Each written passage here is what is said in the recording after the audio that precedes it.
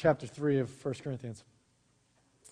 Brothers, I cannot address you as spiritual, but as worldly.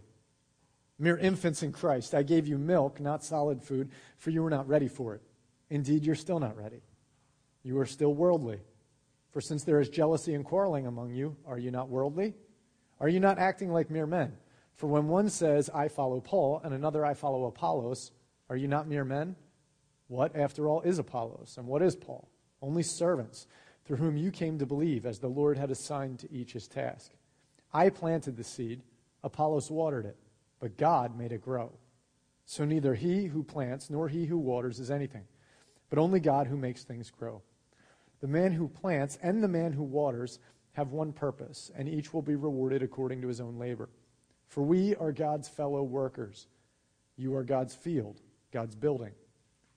By the grace God has given me, I laid a foundation as an expert builder, and someone else is building on it. But each one should be careful how he builds.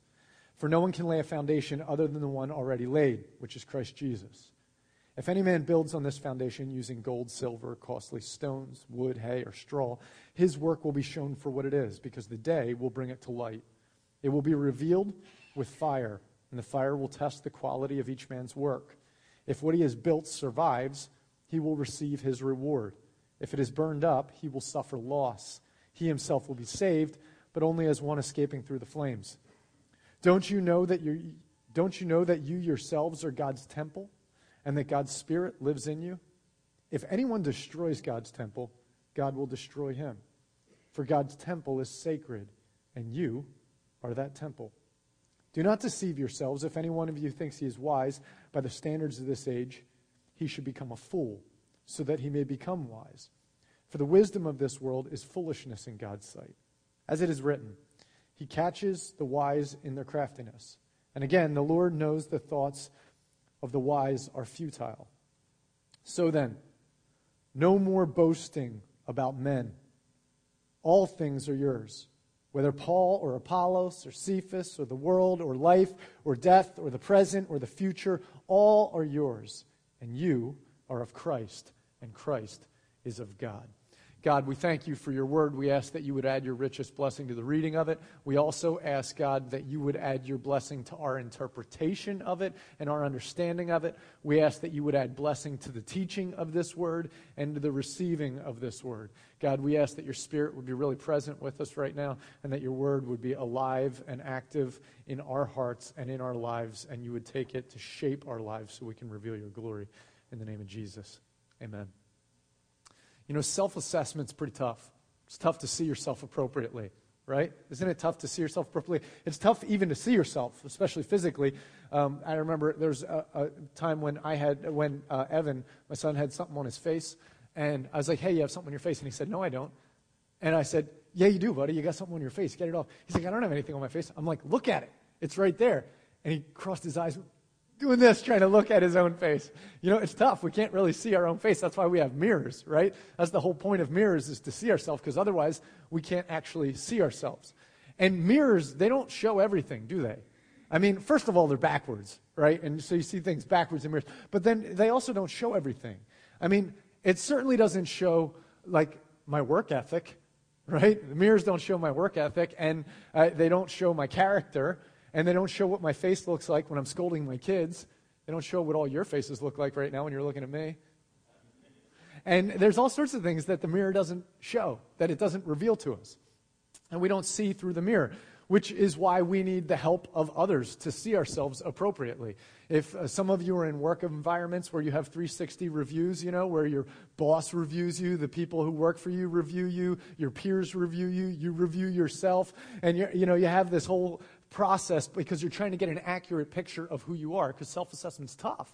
It's really tough. And the scriptures tell us that the Word of God is like a mirror to us. In James, we're told that a man who reads the Word of God and then walks away and doesn't do what the Word says is like a person who looks in the mirror and walks away and forgets who they are. If we read the Word of God and we don't do what it says somehow it's like looking into a mirror and forgetting what it says. Why is that? This is the reason. Because we find out who we are by reading this. How does that work? Well, the reason that works is because the author and the finisher of our faith, the Alpha and the Omega, the beginning and the end, is God. Everything starts with God and everything ends with God. And the story of everything that was created by God, i.e. us, is found within His story. And if we don't know His story, then we don't know our own, because we are just part of His story, like it or not. And so if we don't know the Word of God, then we don't know who we are. And if we don't live according to the Word of God, then we are denying who we are. And it's like looking in a mirror, walking away, and then completely forgetting who I am. So self-assessment starts with the Word of God. Appropriately seeing ourselves starts with knowing the Word of God. But we have struggle knowing ourselves. And, oftentimes we find ourselves in struggle because we don't have an accurate assessment of ourselves. We get deceived. This is what the enemy does, right? He deceives us. He gets us to think things that aren't appropriate. And all of us live under deception. We live in a culture of deception. We live in a world of deception. So the most spiritually mature among us right now are still deceived. We don't see clearly. We see through a glass dimly, is what the scriptures say. We don't see perfectly clear. And we grow in maturity as things get more and more clear, but we still struggle, and we're self-deceived. And so when people come into the office for counseling, first, lots of times if a couple comes into the office for counseling, they may be looking for tools to how do we care for each other more appropriately. But oftentimes what the counseling session ends up being is we look at the Word of God together, we listen, and we hear what's going on in a life, and then we try to clarify what reality is for where that person is or where the couple is versus what they're seeing in themselves. Okay? We're helping with true self-assessment. Well, that's what's going on right here between Paul and the church in Corinth. See, they were in this struggle. They were in this struggle, and they were fighting over who was the better preacher and all that stuff. We went through all that already with Paul and Apollos and Peter and all that. And they're saying that when this hotshot Apollos came by who could really preach, they were like, wow, man, we like this because he's giving us meat. He's teaching us stuff that, we're really liking what it is that he's teaching us right now. And they're yearning for more meat. And they were kind of accusing Paul of not teaching enough deep stuff. And what Paul says to them in response, you saw it when we read it here. He says, brothers, I could not address you as spiritual, but as worldly, mere infants in Christ. I gave you milk, not solid food, for you were not ready for it. You were not ready for it. You wanted this other stuff, but what you don't realize is you're not actually ready for that other stuff. See, they were self-deceived. They didn't have a good assessment of themselves. They thought that they were spiritually mature and that they had wisdom and that they called themselves spiritual. But what he was saying is they're actually worldly, is the word he uses. Worldly. And so this is Paul kind of calling their bluff, helping them see themselves. Again, if a couple comes in and they're looking for counseling and they say, we really love each other, but as the more we talk, we realize the guy doesn't actually ever really think about his wife, And he's kind of going through the motions and doing his thing, and in his spare time and with his spare money or whatever, he's not thinking about how to care for his wife. He'd actually rather be doing some other stuff, and this is just his thing. Then it's like, well, I hear you that you love, but when I read the mirror and I read the story of what love is and I hear what's going on, I'm just here to say I don't think that love is actually what we're saying. And for the wife, we might say, well, I hear that you love your husband, but I don't feel you getting behind him and supporting him and trying to help him receive honor and respect. I don't see that. I hear more the kind of biting and trying to get your own way and that type of thing. And that doesn't matter. The mirror says that's not really love. So you guys are saying you're in love, and we could give tools to work on stuff, but until you really love, then it's not going to work. And so we go into prayer, and we ask for God to help us love, And in the same way, Paul's saying we could get into the deeper stuff and the tools of the faith and the spiritual gifts and, all the other stuff of the scriptures. But the bottom line is he's like, I don't actually think that you're spiritually mature enough to handle the deeper stuff or whatever yet. You're not quite there. And he says, actually, you think you're spiritual, but you're worldly. You're worldly, that's how he puts it on the other end. Now, this word worldly really kind of manifests itself in two ways. What he means is, first of all, they're worldly in their lifestyle, and they're worldly in their thinking. In other words, they're motivated by worldly things still, and they think the way the world thinks. And there's another passage of Scripture that really breaks this down. See, the way this works is that we reveal, don't we all reveal what's really going on inside by what happens on the outside, right? If I have a relationship with my wife or with my kids, that relationship has to do with love and trust. And love and trust are seen by what we do, not just by what we say. If we truly love, then the proof's in the pudding, they say. I have no idea. What does that even mean? The proof's in the pudding. Anybody know? I don't know. I don't know what that means. But anyway, the proof is in actually what we do. And there's a great example of that. Jesus says it in the gospel when he is talking about John the Baptist. Well, he's actually talking about people who are accusing him of all sorts of things and accusing John the Baptist of all sorts of things. And he says this fun thing. He says, all right, well, John the Baptist came and he didn't eat or drink. He came not eating or drinking. This guy lived a crazy lifestyle. He lived out in the desert and he ate locust and honey when he ate. I mean, he lived like an ascetic. He lived like out there, and he hardly ate. He was fasting all the time, and when he did eat, he'd eat bugs and he'd eat honey, okay? And then he said, and he didn't drink at all. He didn't let alcohol touch his lips. He didn't, none of that. And he said, and what did we call him? Demon-possessed. We said he was demon-possessed. Why did we say he was demon-possessed? Well, today we wouldn't call him demon-possessed. What would we call him today? Crazy. Loco. This guy's a nut job. Like, what is he doing out there? And this guy's like out in the desert eating bugs, crawling around, doing whatever he's doing, not living like anyone else in this world. So if everyone else is living this way and he's out there being cuckoo, well, give him his Cocoa Puffs and call it a day. This guy's crazy. They would have called him demon-possessed. We don't call him demon-possessed because if we do, we're crazy, right? And so that's the way it works. And so you do that weird thing over there, and that's the crazy person. He says, so he came not eating or drinking, and we called him demon-possessed. But then the Son of Man comes, okay? And that's Jesus. So the Son of Man comes, and he said, and basically, and I came eating and drinking. I went to the parties with you guys. I hung out with you guys. And guess what you called me? A glutton and a drunkard. So if you do this and you go out there like John the Baptist, you're demon-possessed. And if you go to the parties and hang out with you guys and eat your food and drink your stuff, well, now all of a sudden I'm a glutton and I'm a drunkard. And then he says this wonderful thing at the end of it. He says, but wisdom is proven right by her deeds. Wisdom is proven right by her deeds. Look at John the Baptist and look at his life. Can a demon-possessed person produce that? And he says, look at my life. You're judging me about these parties and telling me I'm a glutton and a drunkard or whatever. Really? You're going to call me a glutton and a drunkard? Look at my deeds. Look at my life. Does it look like I'm self-obsessed? Does it look like I'm just overindulgent? This is Jesus. And we call him the glutton and the drunkard, and we call John the Baptist the crazy man, but that's because we're not actually looking at the deeds. And what's going on in the church of Corinth is, yeah, okay, they're smart and they're growing and they're understanding and all of that, so they think that they're spiritually mature, but Paul's flipping the script on them and he says, but I'm looking at your deeds, and I don't see the fruit of spiritual maturity. What I see is division. I see the struggle, the competition. And that reveals to him worldliness. Now, how does division reveal worldliness? We're going to cross-reference to look at that. Okay, we're going to look over in James. This is another one of the apostles. This isn't one of the 12 apostles. This is actually the stepbrother, the half-brother of Jesus. Okay, he oversaw the Council of Jerusalem. This was the apostle over Jerusalem. And this is the half-brother of Jesus. This isn't Peter, James, and John James. This is Mary's son, Mary and Joseph's son, James, okay? And some of you come from traditions that are taught that Jesus didn't have any brothers or sisters. That's not what the Bible teaches.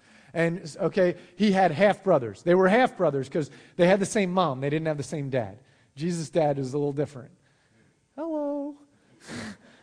Yeah, so anyway, that's James who's writing, okay? And he's going to be writing here in James chapter 4, and we're going to read the first 5 verses of that. Again, the question is, how is it that when Paul saw division among the church of Corinth, that he said, well, then that reveals that you guys are worldly? Well, we're turning to James to answer that question, okay? James chapter 4. What causes fights and quarrels among you? Good, he's about to answer our question. They're divided. What causes fights and quarrels among you? Don't they come from your desires that battle within you? You want something, but you don't get it. You kill and covet, but you do not have what you want. You quarrel and you fight. You do not have because you do not ask God. When you ask, you do not receive because you ask with the wrong motives, that you may spend what you get on your pleasures. You adulterous people, don't you know that friendship with the world is hatred toward God? Anyone who chooses to be a friend of the world becomes an enemy of God. Or do you think that Scripture says without reason that the Spirit He caused to live in us envies intensely? You see what he's saying? He's saying, this is why we're divided. This is why we fight and we quarrel, because we want the things of the world. We're worldly. The world promises immediate pleasures, self-gratification, and we chase that stuff. And as soon as we start chasing that stuff, that puts us in competition with everyone else, because everyone else is chasing it, and I want to be the one receiving the pleasure. And you watch what happens in a marriage or in a friendship when two people want to be the one who are receiving the pleasure. Well, at some point that comes into conflict because they need the other one to help them get the pleasure, but that's at the expense of the other person's pleasure. Right? And that's where we fight and we quarrel because we're trying to please ourselves. We're narcissistic. We're self-focused. It's about me and I want pleasure. And Paul and James call that worldly. And when there's worldly motivations and worldly desires in our heart, when it's about me and my fun time and my good stuff and my success and my glory and my pleasure, when my life is about me, then it will inevitably cause certain levels of division and separation. I either fight with those I'm close to or I just separate from them, you know? Because to be together and wanting stuff, and both of us wanting stuff, it causes struggle and it causes division. Okay? But underneath of that, there's this thing, like the spiritual person is very different. You remember what Jesus says. Jesus says this. He says, those who hunger for righteousness in the Beatitudes. You remember what he says about those who hunger and thirst for righteousness? They will be filled. They will be filled. They're not in that place where they need more, and they don't come into the relationship with other people at a struggle where they need to prove themselves next to the other person or where they need to get something from the other person. They're filled. Those who hunger and thirst for righteousness. Why? Because righteousness is found in Christ, and Christ is present. And if I have Christ, I'm fulfilled because what I long for is His righteousness. And if I'm longing for His righteousness, oh, there's plenty to be had, you know? And it's right there with me because of the cross. And I'm fulfilled by that. But if what I want is I still want this stuff, the stuff of the world, well, you know, when was the last time that you bought something that really, truly satisfied you for a long period of time? You know, we all know how it works. You buy something, it's a fun toy, that was great. What's next, right? And that's, you conquered that mountain. You got that new promotion. You did that new thing. There was a success. How long does that last? Until there's another thing on the horizon. You know, and whatever it is that we chase, we're never filled. Unless what we're hungering for is righteousness. But we're not. We hunger for worldliness if we're the church of Corinth. Of course, we're not. You know, we're the church of Parkford. We all struggle with this, don't we? I mean, this is part of our struggle, is that our heart yearns for self-pleasure, and we get divided. Well, this leads to the other point, is that it's not just that our lifestyle and our motivations are worldly, it's that our thought process struggles with worldliness. Our thought process, how we think. Continue on, you know, and that means that we become self-dependent instead of God-dependent. As a matter of fact, I want to say something about that before we read the rest of this passage in James. See, what happens is, this is really easy, is that if we want the things, we train ourselves to think this way. Because we know our story is found in the story of God. And we were created for His glory, right? So if we are revealing the glory of God, and if we're going after His pleasure instead of our own, what we're told in the Scriptures is that we will have the most acute form of pleasure in our life if our life becomes about pleasing God. So I was designed by God to be a person who brings pleasure to Him. If I make my life about bringing pleasure and glory to God, then I will feel most fulfilled because that's how I was designed. But we're deceived by the enemy to think that if we go after my pleasure, I will feel better. But as soon as I do, I feel empty. right? It's crazy how it messes with us. But if we can get to the place where we're actually submitting to God and trying to reveal His glory and His character and let Him do His thing, let Him be seen, let Him be pleased, somehow me, as a created and worshipful being, I find my purpose and I find my life and everything makes sense, right? But here's the problem. Because of the deception that I still want to go after my own pleasure, I recognize something. I'm smart enough to know something. All of us are. Is that when I ask God, I don't receive, is what James says. Because when I ask with the wrong motivations, right? So this is what happens. I know that I'm created for God's pleasure. We all know this intuitively. Whether we can articulate it the way I'm articulating it or not isn't the point. But we know it spiritually. I was created for His pleasure. I have these other pleasures that war within me. If I go and ask God for those pleasures, He is most likely not going to give them to me. Why? Because they're not helpful to me. They're not helpful to Him. The only person they're helpful to is Satan, And He's not trying to help Satan out. So He's not going to give me those things. What if I still want them? What if even though God won't give them to me, I still want them? Then how do I have to get them? Right here. That's how I got to get them. I got to get them with my own strength, I got to get them right here with my own wisdom. And so we learn to live by our own wit and by our own strength because we want our own ends. And God won't give them to us. So if we're going to get our ends, then we got to be self-dependent, self-reliant, self-taught, and we got to figure out how to get the stuff that the world offers. And so we do it according to our own way. So we say we want our ends and God won't give it, so we have to go by our means. Well, we get to a place eventually where we recognize, well, maybe I'm supposed to be going after God's ends. Because if I'm only going after my end, that doesn't lead to a good end. So, we get to the end and it says, well, God wants this from me. So then I say this. This is what ends up happening. Is that as a Christian, and I struggle with this all the time, all of us do, is we say, okay, well, God wants this from me, so I'm going to figure out how to do that. And we've trained ourselves to lean into our own strength. And so now, in my own strength, I go after trying to accomplish what it is that God wants me to do. And let me tell you, this is why I do it in my own strength. Because I still think that I can get both. This is why. Because I still think, see, this is the way it is. God says, here's the end. I will give you all things. How does He give you all things? If you seek first the kingdom of God. So if I give my life, if I sell it all and give it to the poor, if I give my life to God, if I let go of my own identity and I throw myself at Christ, then He said, all it will be mine. He will give me everything, but I got to let go of everything and get a hold of Him. Well, I'm not ready to let go of everything yet, so this is what I'm going to do. What is it, Jesus, that you want to see from my life? You want to see me love my family. You want to see me invest in the church. So I'll tell you what, I will give you this amount of time to go do the church thing. I will go over and do this, this, and this for my family. But underneath of it all, my heart still wants my stuff. And so I try to shortcut the way to get done what it is that God wants to get done, because I can do it quicker. And so I'm going to get done what God wants, and I'm going to check this box off so that it looks like to God that I'm doing it, and it looks like to me I'm doing it so I can feel good about my God thing, but underneath of it over here, I'm still going after my thing, right?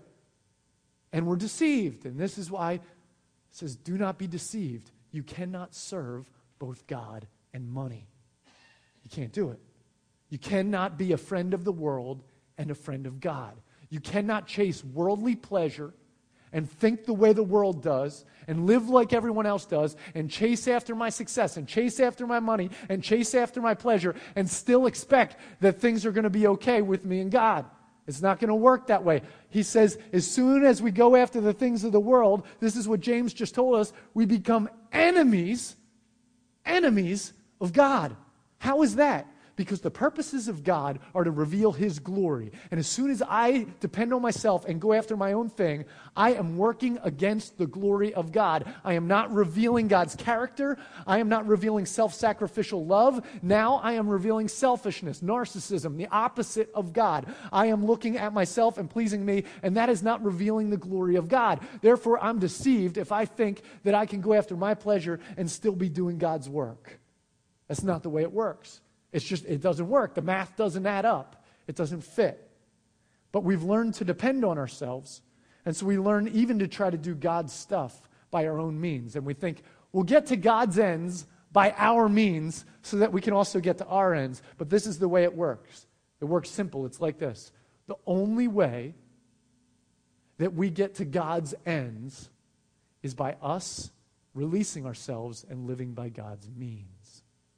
So if we live God's way, then God can accomplish his ends. If we try to accomplish God's ends by our means, it never works. If we want the end that God has for our lives, then we have to submit to his means, his way of doing things, okay? So that's the word of God, the mirror held up in front of me, saying this is the way he said I am supposed to function. And if I walk away and don't live by that, then I'm forgetting who I am. I'm forgetting I'm a created being. I'm forgetting that I'm a member of the body of Christ, and he's the head, and we submit to him. All right, so now I'm going to pull us back to James and finish up that portion in James that was explaining all this to us. So we're going to look at verse 6. And he says this, but he gives us more grace. I was talking with Josh about this between the services, and he said, you know what? He said, I studied that more grace passage, and that more right there, actually, the appropriate translation of that word more is he gives us different grace. Interesting. So he gives us different grace. That is why the scripture said God opposes the proud but gives grace to the humble. He gives a different kind of grace to those who are humble. What does that mean? Well, here, he'll spell it out for us. Submit yourselves then to God. Resist the devil, and he will flee from you. Come near to God, and he will come near to you. Wash your hands, you sinners, and purify your hearts, you double-minded. You catch that? Double-minded. Our minds go two different directions. And then he says this, verse 9, grieve, mourn, and wail. Change your laughter to mourning, and change your joy to gloom. Humble yourselves before the Lord, and he will lift you up. Nothing like some good, positive thinking. You know, like, wow, James, that's heavy, dude. Like, why are you trying to make it so sad and harsh? This is why. Because we're deceived, we're double-minded, and we're chasing our pleasure. And he's saying this. He said, that joy that we're getting from the worldly pleasures is what deceives us. When we're getting joy from the wrong things, when we're finding pleasure, when we're looking forward to the wrong things, we're training ourselves to go after the pleasures of this world, and therefore we're not in submission to what it is that God has for us. And we think that we're playing by God's rules, but we're not. And this brings us back to what Paul is saying to the church in Corinth. Basically, he's saying this, listen, spiritual maturity, you think you're spiritually mature and that you need the meat, the teaching, the meat, the deeper stuff, so you can figure out how to do cooler stuff for the kingdom or whatever. And you can have stuff that sounds really cool and everything. He's like, but here's the deal. Spiritual maturity, and this is the basic essence of the message, spiritual maturity is not about whether or not I know more stuff. It's not about whether I can recite more scripture. It's not about any of that. Spiritual maturity is how much I'm revealing the character of God in my life. Okay? So just like a mature relationship reveals itself by how the couple has affection with each other, or a mature parent and kid relationship reveals in the affection and the trust with one another. In the same way, if we have a relationship with God, that is revealed by action, that is revealed by trust, it is revealed in the deeds. And what he's saying is, God will be glorified in those who are spiritually mature. So look at a life. Is it about me, or is it about God? And we just stop in this minute, and we ask ourselves a couple questions. And I have to ask myself this question all the time, these questions, okay? First of all, how much of my life is about me, and how much of it is about God? And I don't just mean like, am I doing God's stuff? I just mean, is the motivation of my life about God's pleasure or about mine? You know? And then the thought process. How about the thought process? When I live my life, do I live by my power and my strength and do things that make sense to me? Or have I submitted myself and said, God, how do you want me to do this? And am I scouring the Word of God, trying to figure out how He says to do this? Or am I using just my noggin to try to figure it out in my own strength? And that's when Jesus puts these statements out there in the Beatitudes, I have to ask, am I filled right now because what I really hunger for is righteousness? Or am I still hungry because I'm still looking for something else? He also says that the pure in heart will see God. Am I like in this place where I'm seeing God? Where I'm seeing him all around me and I'm excited because my heart's being purified, because my motives are pure? Or am I looking for other stuff so I'm missing God all the time? Or how about this one? He says, the poor in spirit, it's another way of saying the humble. The poor in spirit will see the kingdom of heaven. Am I seeing the kingdom of heaven just exploding in my life? And if I'm seeing that, it's because I'm in submission to Christ and I'm allowing him to live my life. I'm in submission to him and I'm watching the kingdom of heaven just burst out in my life. But if I'm not seeing the kingdom of heaven manifest in my life, it's most likely because I'm taking charge of my life. I'm not just greedy, I'm also arrogant, And I think that I should run my life. So I'm doing it, but guess what?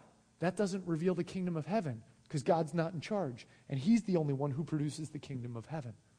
But when I'm depending on him, the poor in spirit get to see the kingdom of heaven.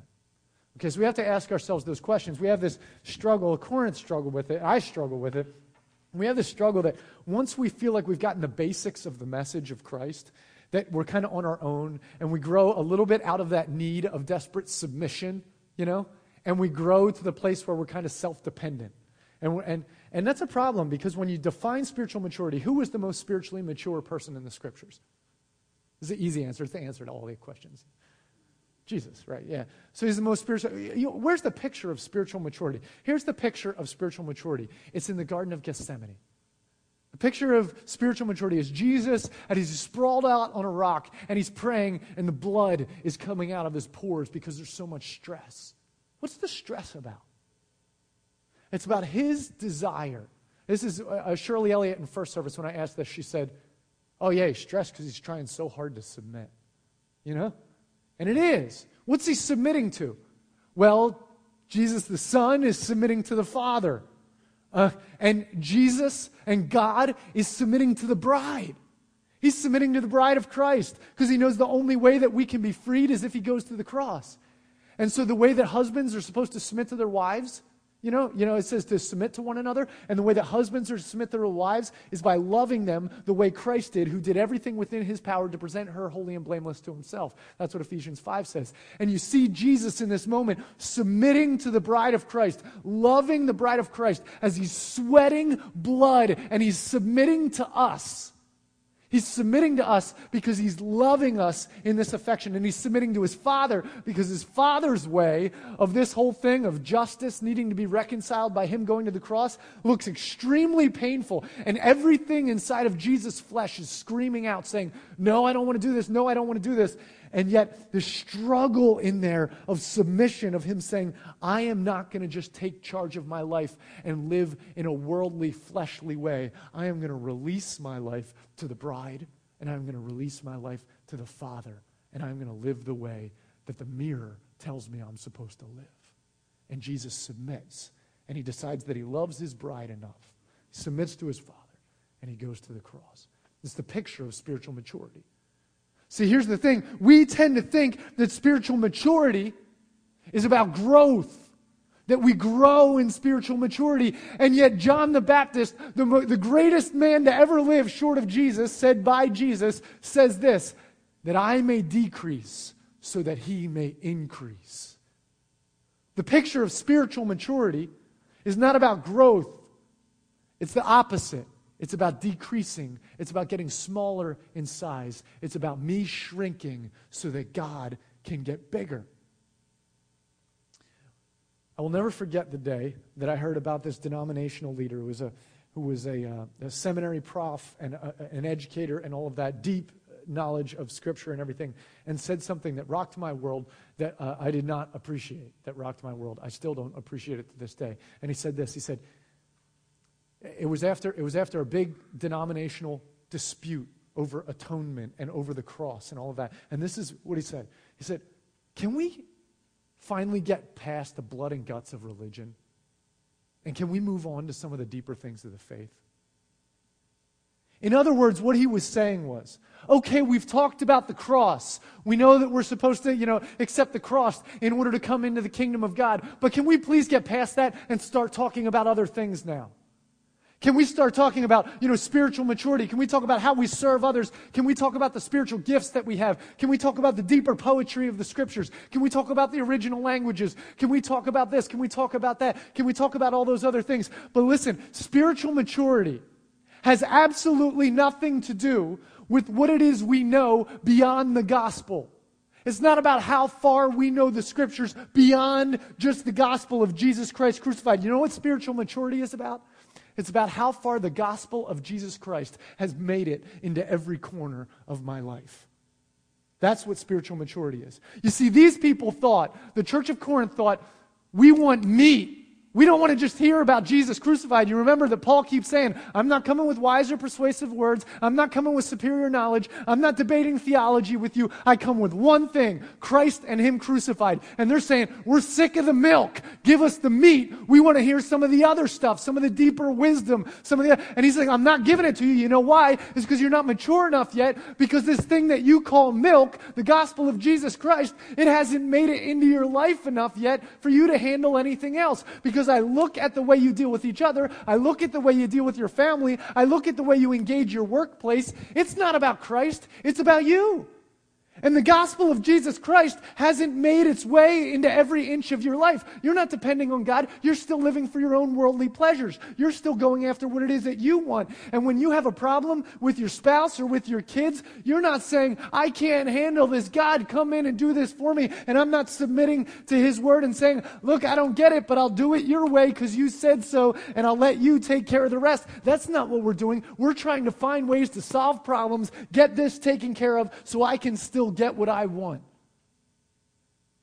And Paul says, if I see that in your life, that reveals something. And it reveals that there isn't spiritual maturity. And you might be able to quote insane amount of Scripture, Church of Corinth, and you might be able to do this and do that. You might know all about the spiritual gifts. You might know whatever it is. But it doesn't really matter. Because spiritual maturity isn't about how much we know beyond the gospel. It's about how much that gospel has found its way into my marriage, into my personal psyche, into my relationship with my neighbors. The blood of Christ is good for all things. It's good for all things. And as I learn to live by the gospel, I reveal spiritual maturity. I reveal spiritual maturity.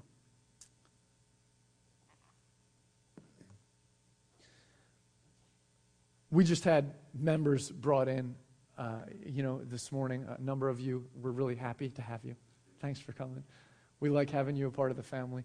One of the things we've been working on as elders has been working on what does it look like to be a member of the church?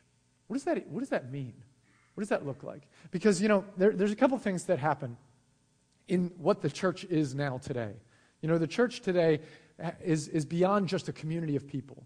The church today is also a worship service. It's this thing that happens on Sunday morning, right? And this thing that happens on Sunday morning, anybody is welcome to walk in here and sit their tail on one of these pews. They're not pews, one of these chairs, and listen for some crazy reason to people up here talking and to, well, you can see why they'd want to listen to the band, but someone can come in and engage in this moment. And we welcome with open arms anyone who wants to come in at any time on a Sunday morning and sit their tail down and be a part of that thing. That's great, okay? But that does not necessarily mean that I'm a follower of Christ, right? That just means that I showed up at a worship service. That's all that really means. And there are places in our lives where we need help assessing ourselves and seeing where we're at in our relationship with God. And part of the responsibility of those who guard the Word of God, the elders of a church, by the Scriptures, are to be those who guard the Word of God. And part of their responsibility is to help reveal to others, put a mirror in front of everyone saying, this is what the Word of God says. How are we doing? That's the. And so part of the concern of the elders is that we have places among us where we can look at and say, how are we doing? I mean, it's great that we're being a part of this or doing this, But we got to have that stuff, that mirror that's held in front of me that says, am I actually living as a follower of Christ? And membership in a church is not like a membership at the health club, is it? It's a little bit different. Like membership at the health club. I mean, some of you, there's probably a number of you who are a part of different health clubs around here, and you all pay different fees, but you all pay a fee. And when you pay the fee, you might get access to a pool if you go to a nice one, and you get weight room, and might get a track. You might even get like yoga classes or something. I don't know, whatever you get. The one I go to, you get a few little weights. That's what you get. But you pay a fee, and I pay a lot less. And I pay this fee, and then you get access to these machines and these weights or whatever. And that's how it works. And we have this tendency within us sometimes to think about membership in those terms. Like membership is if I show up at church on Sunday and if I put some stuff in the plate, well, then I'm a membership to the kingdom of God, which means I get eternal life. Kick down the door, I'm in. And so I paid my dues. But that's not how membership works. That's not what membership in the body of Christ is all about, is it? There's only one membership fee to the kingdom of God. There is only one way to eternal life. There is only one way to access to the Father. No one comes to the Father except by Him. Christ and Him crucified is the only way I have a relationship with God. It's the only way I have eternal life. Okay? And if I begin to trust my life into Christ, then I have access to the body of Christ. I now become a member of the body of Christ. But here, as a local church, it's our job to kind of show and hold that mirror up of where is it that we're really trusting Christ and where are we not? Because anyone could walk in and say, well, yeah, I trust Christ. Cool, sign them up. We're good. But that doesn't actually, we got to say, is that actually happening or are we just saying that? And so what we've worked at is these membership expectations as an elder board that are things that reveal the basics from Scripture. These are scriptural principles that reveal what does it look like for someone who's actually participating in the life of the glory of God, in the kingdom of God. Someone who has given up their life and has now said, I follow Christ. He is the king. He is the dad. I'm in submission to Him. I trust Him. My life is no longer my own. It's now His. And what does that look like in a local body? And so here, we're going to end by me listing these things for us. The members who are just become members have received these, So, and you guys are actually the guinea pigs on this one. Brand new. Okay, so you guys, man, the bar was set so high for you guys compared to the rest of us. These are not requirements for membership, because the only requirement for membership is me trusting Christ. That's what is required of me to be in the kingdom of God. However, we expect that just like if two people give themselves in a covenant of marriage and they say that they will love each other, that will be revealed in certain ways. In the same way, we should have expectations of people who love each other in marriage, that they should be home and they should care for each other and they should talk to each other and maybe smile every now and then or something. In the same way, the Scriptures say that if we're actually a part of the body of Christ, there are things that should follow. And these are expectations that the elders are saying the Scriptures have of us. And so here they are. You're waiting with bated breath. First, that we've received Christ's forgiveness and entered into a relationship with God and displayed it through baptism. These are the basics. That our life, we believe that we need God. So we've received His forgiveness, we live by His forgiveness, and we've revealed that through baptism. Secondly, that we share the basic theological beliefs of Parker Ford Church. And let me tell you, that is not exhaustive. That is not extensive. We do not have big, specific doctrinal statements with all nuances of the doctrine. We don't really do that because we find that it's really easy to split hairs over certain kinds of theology, and it ends up just like the church in Corinth, where they're fighting over Apollos and Paul and getting distracted from the gospel. So we try to keep the centerpiece that binds us all together theologically pretty simple. There are things in our website that tell you the basic theological threads of the church. There's pamphlets out there on the welcome table that tell you what that is. Third, that we're growing in biblical lifestyle, relationships, and spiritual practices. This is an important one. It's an important one. That if I'm a member of the body of Christ, then I'm saying He's my dad. That I'm saying I'm under submission to Him. And what that means is I'm saying that I trust Him. And that means that in the situations in my life where I'm living worldly, I am learning to submit to Him and trust His means for His ends instead of my means for my ends. And if we believe that if someone's saying, I'm actually in a relationship with God, then that should manifest in a change of lifestyle because we're submitting to God. What's more is that you can't actually have a good marriage without talking to your spouse, and you can't have a good relationship with God without communication with God. So there's a basic expectation that the spiritual disciplines, the spiritual practices are moving in a member at Parker Ford Church. In other words, we read the Bible and we pray. This is a basic expectation. Okay, that if we're a member of the church, we believe we should be reading the Bible, God's communication to us, His primary communication to us, and that we should be praying. This is a daily thing, man. We think this is like, I'm in a relationship with God, this is the most important relationship of my life, well then I better be communicating, you know? Okay, basic, all these things are scriptural. There's going to be, there's papers that are in the back, on these tables in the back. When you go out, you can grab one of these papers, okay? PFC membership expectations. It explains from Scripture where those things come from. Okay, a couple more things here. We believe weekly attendance at Sunday services is just basic expectation. I mean, saying that I'm married and I love my family, and yet anytime I get the chance, I'm not showing up to be home for dinner with them. You know, like, well, it's hard to kind of justify that. If we're a part of this thing together, then we actually need to be present together. So we believe that, and this is a tough one for people. This is growing more and more difficult for people to be connected. We're all busy and everything, but if we've said we've submitted to Christ and that this is family and everything, well, then we got to be here. You know what I mean? Like, I don't mind anyone who comes and wants to come whenever they want to come and then not be here whenever. I don't have any problem with that. People can stop in here whenever they want. But if we're going to say we're members, we are members of the body of Christ, we are members of this local expression of the body of Christ, well, then we're here. We're in it together. That's weekly attendance. That's an expectation, a biblical expectation. Forsake not the gathering together of the believers from Hebrews 10. Basic participation in the PFC discipleship. We are not just a worship service. We are a body of people who are to encourage each other, disciple people. The Scriptures reveal that. There are all sorts of discipleship opportunities across our church. There's Sunday school things. There's journey groups. There's service projects. There's prayer meetings. There's all sorts, and no one can make all that stuff. That doesn't work. But we do expect that as a member, that there's some sort of participation in the discipleship life of the church. That we're intentionally trying to connect with other believers in the church. You can't actually be a family with others. We can't be a body unless we get to know each other, and we got to make efforts to actually be engaged in that. That we serve. When we are baptized and we come up out of the waters, when we come into a relationship with God, we are now members of the body of Christ, and we'll get to this later in Corinthians. We each have a function. We are a finger or an elbow or something in the body of Christ. That means that we serve in some way. If we're a member of the body of Christ, that means that we're part of the functioning of the body of Christ. We serve in the body of Christ. We do stuff. That doesn't necessarily mean that it's here at church. It might mean that it's a missional wing of the church where, someone's at work and they're doing a Bible study at work and they're trying to care for people there, or they're doing some stuff with their family, but we should all be working at ways of service. And then another thing, two more. One is that we're giving a percentage of our income to the church. This is just basic biblical stuff. Where your treasure is, there your heart will be also. If we're in, we're financially invested.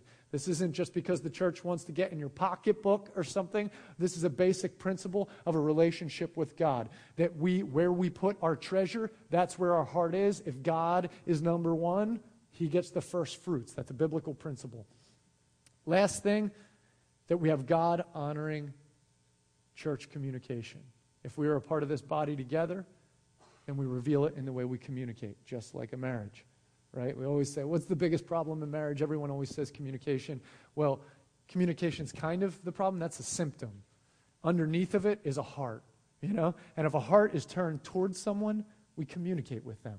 We're kind in the way we communicate. We're respectful in the way we communicate. We're trying to connect with them. We want to communicate. If we come to church but never communicate with each other, or if we communicate in ways that are inappropriate, it's revealing where we're actually at. Okay, these are the basic expectations. Again, I would encourage you, please, especially if you're already a member, grab one of these on the way out, look at it, take this home, pray over it, read the Scriptures about it. Listen to what it's saying. Ask God, is there ways where I'm not submitting to you, where I'm not trusting you, where I'm like the Corinthians, where I think I'm spiritually maturing and I'm saying that I trust you, but the basics aren't actually being revealed. Okay? And then from there, you can ask God to communicate what the next steps are. Please join me in prayer.